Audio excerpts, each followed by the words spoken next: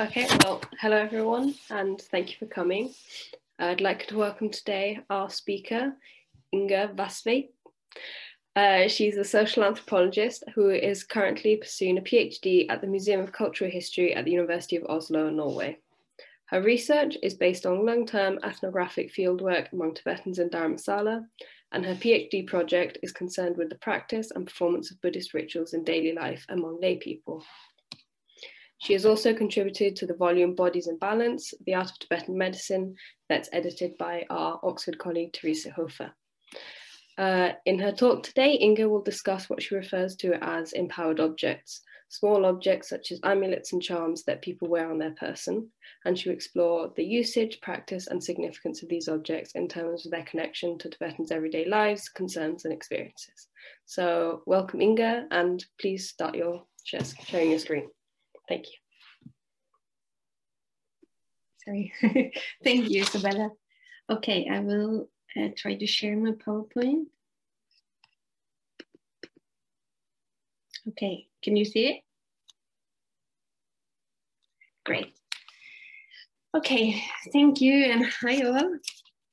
And thank you for the invitation and for giving me this opportunity to present my work. I appreciate any questions or comments that you might have in the end. Before I start my talk, I also want to add that my research is based on long-term ethnographic fieldwork. It's been a long process, and I started on fieldwork in 2008 for my MA, continued with a field trip in 2012 for my PhD, and with brief trips to the field in 2013 and 15. My main ethnographic field site has been Dharamsala, but I have also visited other Tibetan settlements in India, as well as I have stayed with Tibetans in Kathmandu for about 3 months. Okay, so let's get started. And I will start with ethnography. Early one morning during fieldwork, when I was at home eating breakfast, Yangshan phoned. Yangshan, a woman in the early 60s, was one of the Tibetans that I spent most time with during fieldwork. Most of the Tibetans I interacted with and at times also stayed with was ordinary Tibetans, striving to make a life and a living in India. On the phone, Yangshan asked me to come to her home in the lower part of the town, Lower Dharamsala, that same day. Last night, her husband Doji had shared with her the news that her maternal uncle had died. Her uncle had died of old age in his home in a Tibetan settlement in the outskirts of Bangalore, where also Yangshan and Doji had lived from the mid-1970s until they moved to Dharamsala in 2005. Instantly, Yangshan was preparing for immediate departure, she told me on the phone. And after Yangshan's call, I hurried to her home to keep her company for the entire day until the evening when she boarded the overnight bus to Delhi. Just before Yangshan left her home, she did some last essential preparations. She took off the clothes that she wore only inside her home, a blue flowered shirt and a green skirt. She then found a black and white woolen string with several small objects attached to it. She put the thread over her head so that the objects fell neatly over her chest. The objects did all contain Buddhist power. She covered the objects with a thick green chuba and her colorful pangdin. As she dressed, a transparent plastic bag filled with small orange seeds, Nechung Changne, fell from her chuba. Yangshan sighted and put the bag somewhere inside her dress. I thought she was ready to leave, so I picked up the bag and headed towards the door. Then I turned to look for her. Yangshan was still inside the living room. I saw her lighting a butter lamp and an incense stick. The smoke of the incense filled the room with a sweet scent. Next, she turned to the Shesham shrine with her palms pressed together. Her lips moved as she mumbled words I could not understand. With her palms still together, she turned the body towards another wall and the pictures of the 14th Dalai Lama and the Buddhist protector deities Nechung and Palden Lama. I guessed that she prayed for a safe journey. And a second later, she turned to me and smiled. Now I'm ready. We left the house and Doji and I walked with her to the bus stand.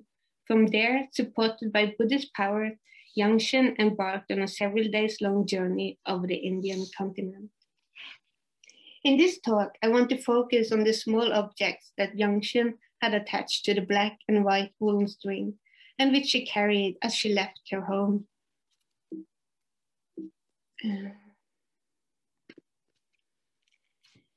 The objects that Yangshan carried, as you can see in the picture, differed in design, but also in age, and the object's power was provided by different Buddhist sources.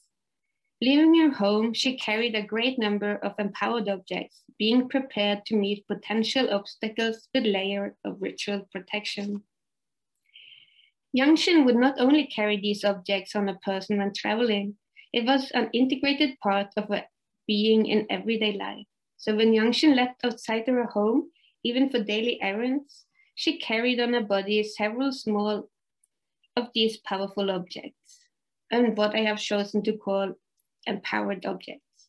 During my fieldwork, I learned that these objects were generally popular among Tibetans, and I observed and learned by talking to people that people of all ages carried one or several empowered objects.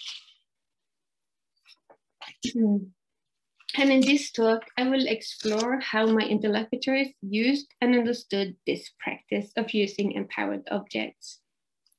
To my knowledge, there is not a singular Tibetan term that cover these potent objects with protective qualities.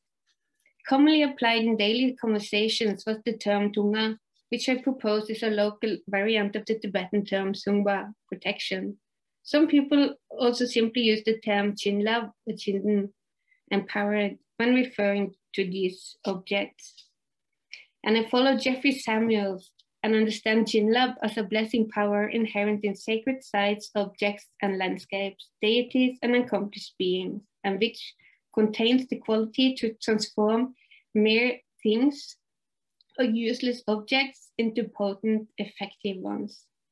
And Jinlab is in most instances the force that makes these objects potent and effective. The powerful object's popularity among Tibetans is not a new phenomenon to Tibetans in exile. From his research in Tibet in the 1950s, René Denebowski-Voikovits wrote about the potent object as, quotation start, the most important means by which Tibetans try to counteract harmful forces, quotation stops. These harmful forces, I hold, are not given and should be ethnographically scrutinized in regard to the context of study. The usage of empowered objects is also mentioned in more recent studies among Tibetans in exiles. For instance, by Jeffrey Samuels, Kayla Deal, Tim Law, and Audrey Prost. However, in these studies, the usage of empowered objects is mentioned only in a passing and are not the focus of study, and thus leave an analytical potential of these objects unexplored. And so I aim to contribute with new insights on the usage of empowered objects in daily life among Tibetans living in India. Above, I mentioned the English term amulets. This is the term used in a handful of books and articles, like one from John Belessa, Nick Douglas, Skorupski, Austin Waddell, and Hildeborough. These studies mainly describe variations of empowered objects, often based on Buddhist scriptures, and do not explore the usage of empowered objects in people's daily life. In these writings, amulets and charms and talisman are terms applied. In this talk, I have avoided the term amulets or charm.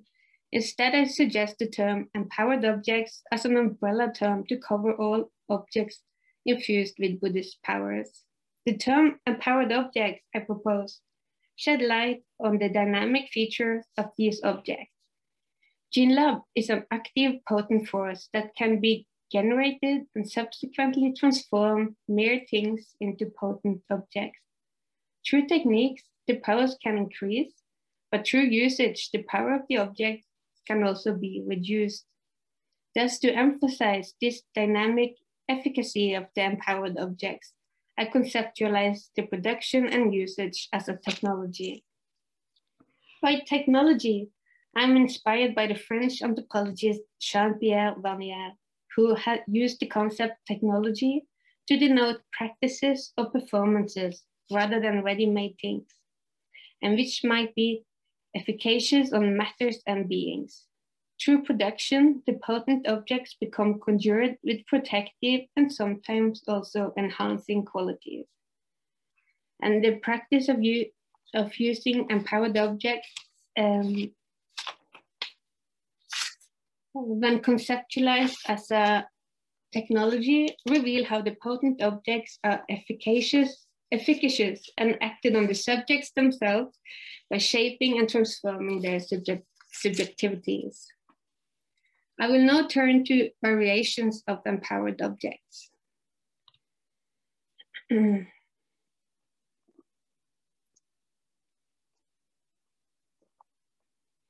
Tunga and Jinten or Jinlab are terms used in everyday conversations. Tibetans also applied more specific terms for the different objects that are here gathered under the general umbrella empowered object. Among the popular objects infused with its powers were Sumkod, protective circle, or Sumdu, protective cords. The protective thread termed Sumdu are commonly produced and distributed at teachings and rituals, such as the color chakra rituals. It could also be acquired from Rinpoche. Sumkod are commonly produced in monasteries, but also in Mensekang, as is depicted in the next slide. Among the empowered forces in this particular object is the mantra of Manjushri, as well as astrological calculations, but also blessed powder that consisted of pieces of clothing previously worn by the 14th Dalai Lama, as well as pulverized precious pills. Thus, Tunga could contain several powerful ingredients. Tibetans that I interacted with carried the Mensekang Tunga, for instance, due to this year being the obstacle years in terms of the Tibetan lunar calendar, and to protect against the many obstacles that could potentially occur during this particular year. Some people also had been advised to acquire this Tunga from Mensekang in order to keep a good husband and wife relationship. So the purpose of using an empowered object were manifold. Then there is also the famous Serchung provided to Tibetan soldiers in the Indian army, and which were also attractive among non-soldiers too. I was told that the Serchung sometimes were sold at the black market to a high price. And these empowered objects was quite attractive, I found, particularly among men. Also a picture of the Dalai Lama or any other accomplished masters, as well as ritual objects such as a melon or a rosary, could be conjured with Jinlab and transformed into an empowered one. Also clothes from Rinpoche could be used as an empowered object. Thus, the term empowered object denotes a number of different objects. Then I also see blessed herbal substances as part of this category, such as Nechung Changne and Maniribu. Maniribu was produced at the annual Mani ritual that takes place in Suglakang in Dharamsala, and they're popular among many Tibetans that I met. And following the rituals, the Maniribu could be obtained at the temple. Nechung Changne is produced during those instances when Nechung embodies the Kuten and touch and blew onto orange-colored barley seeds. The Changne could be obtained during this ritual, but it could also be acquired free of charge at the Nechung monastery whenever one needed these objects. These blessed substances could be eaten, but people also carry them on their body, like putting one or several Changne or Maniribu in a small box and tied around the neck. Young people also told me that they used to paste Changne on terms papers in school, aiming for a good school results. And people also put them inside parcels that were shipped to other parts of the country. Let me also add that there are objects which have not been empowered from an outside source, but which are perceived to contain a natural innate power. These are still held to be powerful, and in this group of protective objects are various precious stones. Let me go back. Here you can see the sea, which perhaps was the most attractive one among the Tibetans I interacted with. The shades of the colors varied, and several Tibetans told me that they perceived that the sea, which was most black in color, gave the best protection. On the surface of the sea are circled patterns, mig, eyes, and I was told that the sea with 9 eyes had the best protective qualities. Other popular stones with protective qualities were turquoise, churu, and pearl motig.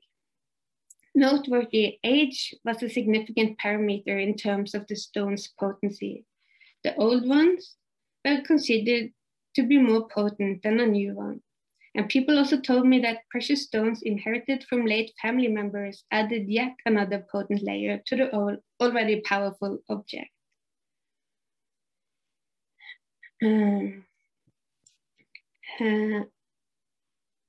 Moreover, these objects could also be brought to monasteries in order to have a consecration ritual, Rabna, performed, and transforming the potent objects into more powerful ones. Subsequently, also the protective qualities would increase.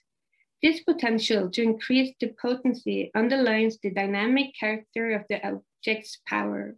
Remember that I see it as a technology consisting of practices, not a ready-made things. Moreover, while some people only kept one empowered object, others carried a number of them, and often a mix between objects with innate and infused powers. At other instances, one could conjure onto one object greater jinlab, increasing the power of the object. A rosary is an example of this process.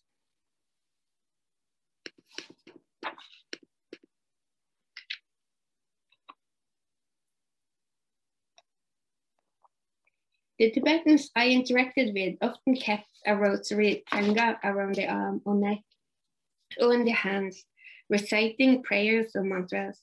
The fingers touched one bead at a time simultaneously as the mantra was uttered, turning the fingers gently from one bead to the other as one finished the mantra and started repeating the mantra anew.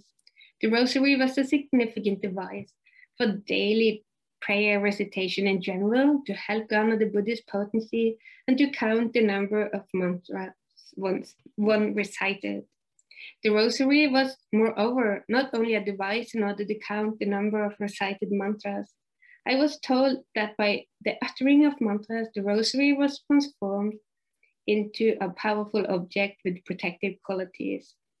It became an empowered object in which the owner of the rosary became actively involved in the production. The recitation of prayers by a layperson was, however, seldom perceived to generate powerful objects.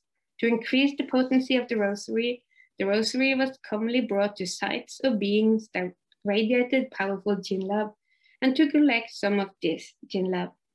Tibetans were constantly vigilant for every possibility to receive jinlab, and many kept their rosary ready at hand when the blessing power was within reach. For instance, people brought the rosary to rituals, such as the ritual event when Nechung embodies the Kuten. Passing Nechung, people held the rosary in their hands, ensuring that Nechung would empower the object too, with its whistling breath. The desired potency was also accumulated from, for instance, a throne used by a Rinpoche. The throne was perceived to radiate this Rinpoche's blessing. And in order for a lay person to incorporate some of this blessing, a common practice is to touch their head as well as rub their rosary or any other object onto the blessed throne. For instance, once Yangshin and I were in the monastery Suglakang during our rituals of Guru Rinpoche. A huge tanka of the deity hung inside the main temple. Approaching the tanka, Yangchen bent her head and touched the Tanka with her forehead in respect, but also to gain some of the blessing invoked by the Tanka. Thereafter, Yangchen rubbed her rosary to the Tanka too. For Jinlab, she explained. This was a technique to garner Jinlab that the Tanka radiated, and I frequently observed this practice in temples or after teachings by a lama. For another source of Jinlab is near holy places to which Tibetans, or to which one can perform pilgrimage. And significantly at any near, a common Tibetan practice is to collect stones, pinches of soil, and other substances empowered with the sites Jinlab. It is also possible to bring objects from home, commonly a rosary, onto which the Jinlab of the sites can be garnered. For every encounter with holy places, powerful beings, and for each mantra recited, the potency of the rosary was enhanced.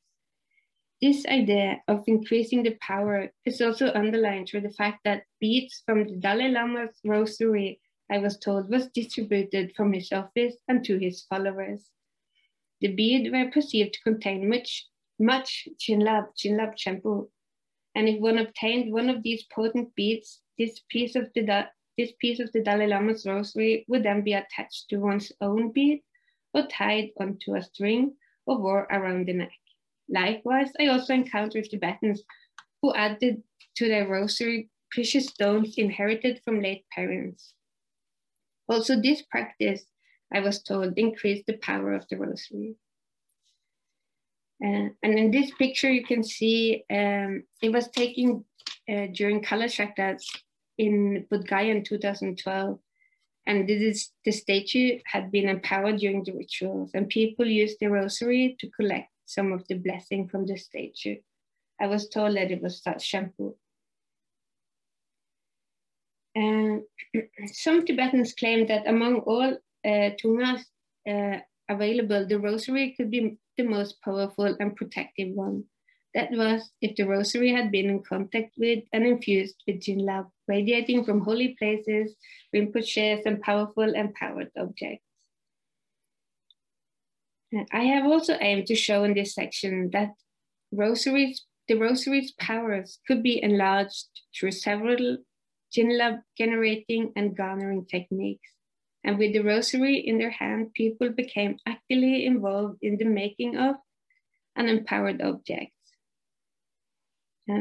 Moreover, the efficacy of the object was also based upon other parameters, such as trust and the idea of keeping the object clean, to which I will now turn.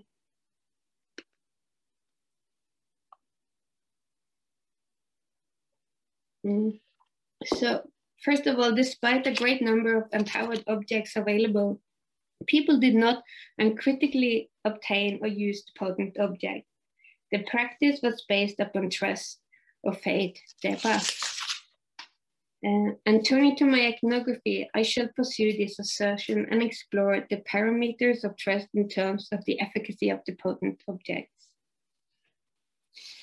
Once in the home of Dorje and Yangchen, Dorje showed me an empowered object designed as a pill. He said, "This is made of milk from snow lioness and is very powerful shampoo." Dorje proclaimed, Dorje said, the pill was covered in black cloth and he kept it carefully in his palm. Mawang, who was present in the room too, started to laugh. He added, "I don't believe in snow lioness milk." And Dorje started to explain, but was only halfway in the explanation when he stopped and kept quiet, due to I suspected the laughter of Mawang. Dorje put the pill on the shrine, and we did not talk more about the pill consecrated with snow lioness milk. Instead, to underscore the significance of faith as a parameter for the effect of the empowered objects, Dorje started to tell a story. The story Dorje recounted was the famous story of the Tibetan who went on pilgrimage from Tibet to India. Upon his departure, his mother requested him to bring back a relic of the Buddha. The son, however, was unable to fill his mother's request. Yet he did not want to arrive home empty-handed. Thus he found a tooth of a dog. Upon meeting his mother, he presented the dog's tooth as the tooth of the Buddha. The mother, who happily received the tooth, placed it on an altar and worshipped the tooth daily. And over the years, she received many spiritual realizations as a result of her religious practice. The story told by Dorje emphasized trust of faith as a significant parameter in the usage and the effect of the empowered object. Tibetans do not gain the empowered objects arbitrarily or are indifferent to the power source. It is significant for the technology of making efficient, powerful objects. Thus, to wear these empowered objects on the body, I argue, is also a performance of trust. Trust in the abilities of the Buddhist potency to empower. And here I follow Martin Mills, who has argued that trust is never simply a static belief about the world and therefore expressive. Instead, performance of trust is an essentially instrumental ritual act within the world.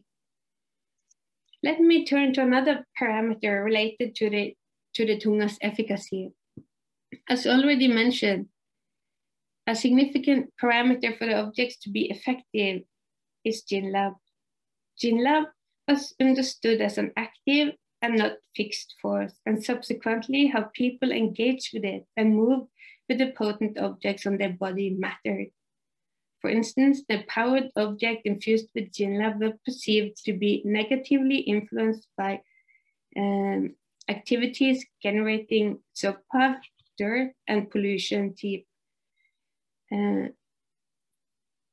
generated by polluting substances and wrong handling of the object. Thus, notwithstanding differences in design, quality, and purpose, all objects had to be handled with care in order to not reduce the power. For instance, these objects should not be stepped over in the same way as with all Buddhist objects. Such an act, I was told, would generate tsokpa and potentially reduce or cancel the potency, making them useless. Similarly, one should not put Tunga on a chair or a pillow, which one normally would sit on, and one should better remove it when sleeping or during sexual intercourse. Once, when I talked to a person who had participated in war carrying the tsetung, he suggested that the powerful and powered objects could not protect soldiers who had been killed because it had been contaminated by activities that generated tsokpa. Thus, when removing the protective objects from people's bodies, the objects were usually put on the home shrine, sheshon, or any place in the room at a considerably high level to make sure that the objects were kept clean. Exploring different parameters that is constitutive for the efficacy of the empowered object show how the production and usage of Tunga can be understood as a process, as a technology and not a ready-made things. The production of the empowered objects and the use are intertwined and a dialectical coming into being. The idea that certain activities could potentially reduce the power of the object actually led the object to influencing people's treatment of it. It is the idea of correct way in regard to handling of the object, as well as the trust when placed in it, together with Jinlab, that is constitutive of the efficacy of the object. The object was not something added to religious practice. It was an integrated part of it and the user's everyday life. People told me that they felt better using the empowered objects. Still, the potent objects do not only hold an emotional effect.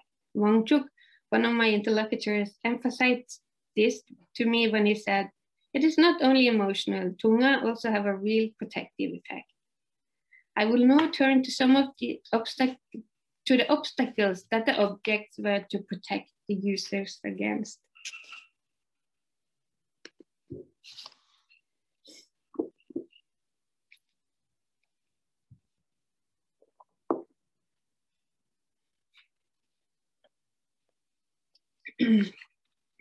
Previously, I showed a picture of the tunga provided by the astrology department of Mensikang.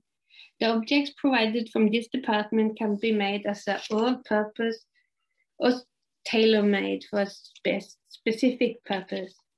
Such a categorization, I think, is relevant for all empowered objects. Specific purposes could be particular illnesses, and one of Yangshin's empowered objects can exemplify this point. One of the objects that was tied to the black and white woolen thread that she carried as a sash on her body was one object covered by red cloth. She explained about the object while pointing to a wax that lied upon the table in her living room. She said, "This wax is to seal a letter, but the wax here," she nodded towards the object wrapped in red cloth, "is most special because a lot of mantra has been recited on this wax. It's like a Z and protects from stroke and epilepsy. One time I fainted and my mother became very worried for me. She asked my uncle who lived in Sikkim to visit a lama living in his vicinity. My uncle had to ride on a horse for 2 days to reach the lama and to get this tunga." Yangshin emphasized the difference between a mere thing, that is the wax, and an empowered one, upon which a number of mantras had been recited. It also pointed out the usefulness of Buddhist potency in terms of recovery and maintenance of health. Also, the object was acquired a long time ago, and this exemplifies how the potency of the object was independent of place and time, as long as it was kept clean.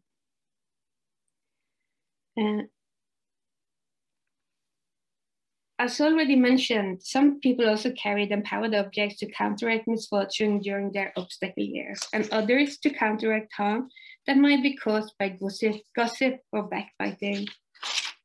This understanding is exemplified with the words of Pema. She said, "When I'm out in the street, I always meet people who like me and who don't like me. The people who don't like me might backbite, ka thangwa. My tunga protects me against backbite. Without the tunga, the backbite will make me nyokto, lazy, and give headache in the evening." Quotation stop. Moreover, Dharamsala is a site for a potential major earthquake. In 2012, the town experienced a number of minor earthquakes, and during that time, the empowered objects became significant too. Some people also started to sleep with empowered objects around their body and putting Nechung Changne under the pillow when sleeping. The objects were an important tool to protect against earthquake, although people would, in generally, say that as long as the Dalai Lama lived in town, nothing dangerous could happen. The Dalai Lama's power was perceived to counteract even a major earthquake. And in general, the people I interacted with navigated daily life with these empowered objects to protect against obstacles or anything unfortunate caused by Pachi or Nepa. Pema explained, "To wear tunga is very important. For example, let's say 2 people are traveling on a bus. One person is wearing a tunga, the other one is not. Then an accident happens. The bus drives off the road and falls down a cliff. At that time, if somebody would survive the accident, it would be the person who wears the tunga." Pema's example suggests that in those cases when major obstacles such as accidents are encountered, the empowered object will be protective and can even save a person's life. That is, if the person still embodies the life force set. Similarly, the astrologer Tenzin underlined the connection between empowered object and the embodied life force set. Tenzin told me, quotation starts, "Life is like a butter lamp. Time will come when the lamp's butter has finished. But with the help of tunga, it is possible to hinder the butter from vanishing due to encountered obstacles." Quotation stopped. In other words, the empowered objects had its benefits as long as the embodied life was still existing and not exhausted. The empowered objects are, as shown, used for general but also for particular purposes. In any case, the practice of carrying these objects, I argue, can be understood as a technology where the object and the users are actively involved. It is a technology applied to maintain health in a broad sense of the word, as well as the powerful objects became an empowering tool to proactively engage with everyday life, to gain a sense of control over the uncertainties related, for instance, to a major earthquake or otherwise, and in which the materialization of blessings provided both comfort and ritual protection. In the end of this presentation, I will turn to a story shared with me by a Tibetan doctor, Tashi. Tashi is a man in the 50s, born in Tibet, but escaped to India in the 1980s. Coming to India from Tibet as a teenager, Tashi spent his first years in India as a student at Upper TCV in Dharamsala. Upon completing his studies, he was eager to return to Tibet, if only for a visit to his family.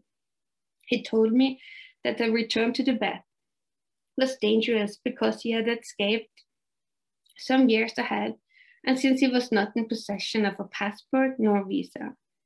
Notwithstanding, he set out on the journey, and he had to cross the borders between Nepal and Tibet without any juridical documentation. This is how Tashi narrated how he was able to cross the border to Tibet. He said, "All my family members stayed behind in Tibet, so I was alone in India and I missed them very much. Therefore, I decided to go to Tibet, even if I knew the trip would not be easy. It was even dangerous. I did not have any passport, so I became very nervous when I approached the border between Nepal and Tibet. I had heard so many stories of torture of Tibetans by Chinese officials. I remember that I worked behind some Nepali business people when I crossed the border. I was so nervous. In my hand and pocket, I carried Nechung Changme. While I crossed the border, I also requested Nechung for his help. And somehow, I was able to cross without any asking me questions. I felt so relieved. A woman from Hasa asked how I had been able to cross the border without any paper. I don't know how it happened. In my thinking, it was due to Nechung's power. Changne is Tag shampoo, and I also carried Changne to give to my family in Tibet. Changne is, remember, it's the orange-colored barley seeds empowered by Nechung, the Tibetan Buddhist protector. And Tashi's story shows how Buddhist powers in materialized forms are used by people, also in their movements in present day's geopolitical realities. The empowered objects had a transformative effect on the social environment and moreover influenced the users' movements, perceptions, and emotions. Through trust, performed by recitation of prayers and the practice of using empowered objects, Nechung's power was perceived to bring protection and support in the border crossing between Nepal and Tibet. It was employed to enhance one's being and to navigate a political border regime. Also, people seem to have prayers ready at hand if misfortune threatened and one needed support and protection. For instance, the prayer of the female deity Dolma was popular to recite during troubled times. The prayer of Dolma, or in the short mantra was perceived to invoke the goddess potency for support and protection to those uttering the words. I became curious why it was necessary to carry empowered objects on the body when the recitation of prayers seemed to encompass the same effect. Asking this question to Ngawang, he said, prayers are in some way the same as Tunga, and when Pache or Nepa hit, Tibetans will go to temples for shopping. But since we cannot know when we are hit by Pache or Nepa, it is better to use Tunga every day. Tunga can be seen as a double security, quotation ends, Tunga can be seen as a double security or as a layer of protection, and as one of several ways to actively engage with and to work on local mundane concerns and the uncertainties of daily life. And similarly to the understanding that the mantra of Dolma would evoke powers that affected the reciter, the listener, and the environment, so did the empowered object affect the users and the broader social environment. Small in size, yet potent with Buddhist powers, the empowered objects were easily brought wherever one moved, and it was a way to empower oneself. This dynamic technology was, moreover, I hold, in part constitutive in the continuation of a Tibetan Buddhist life world. Okay, thank you. Thank you, Inga.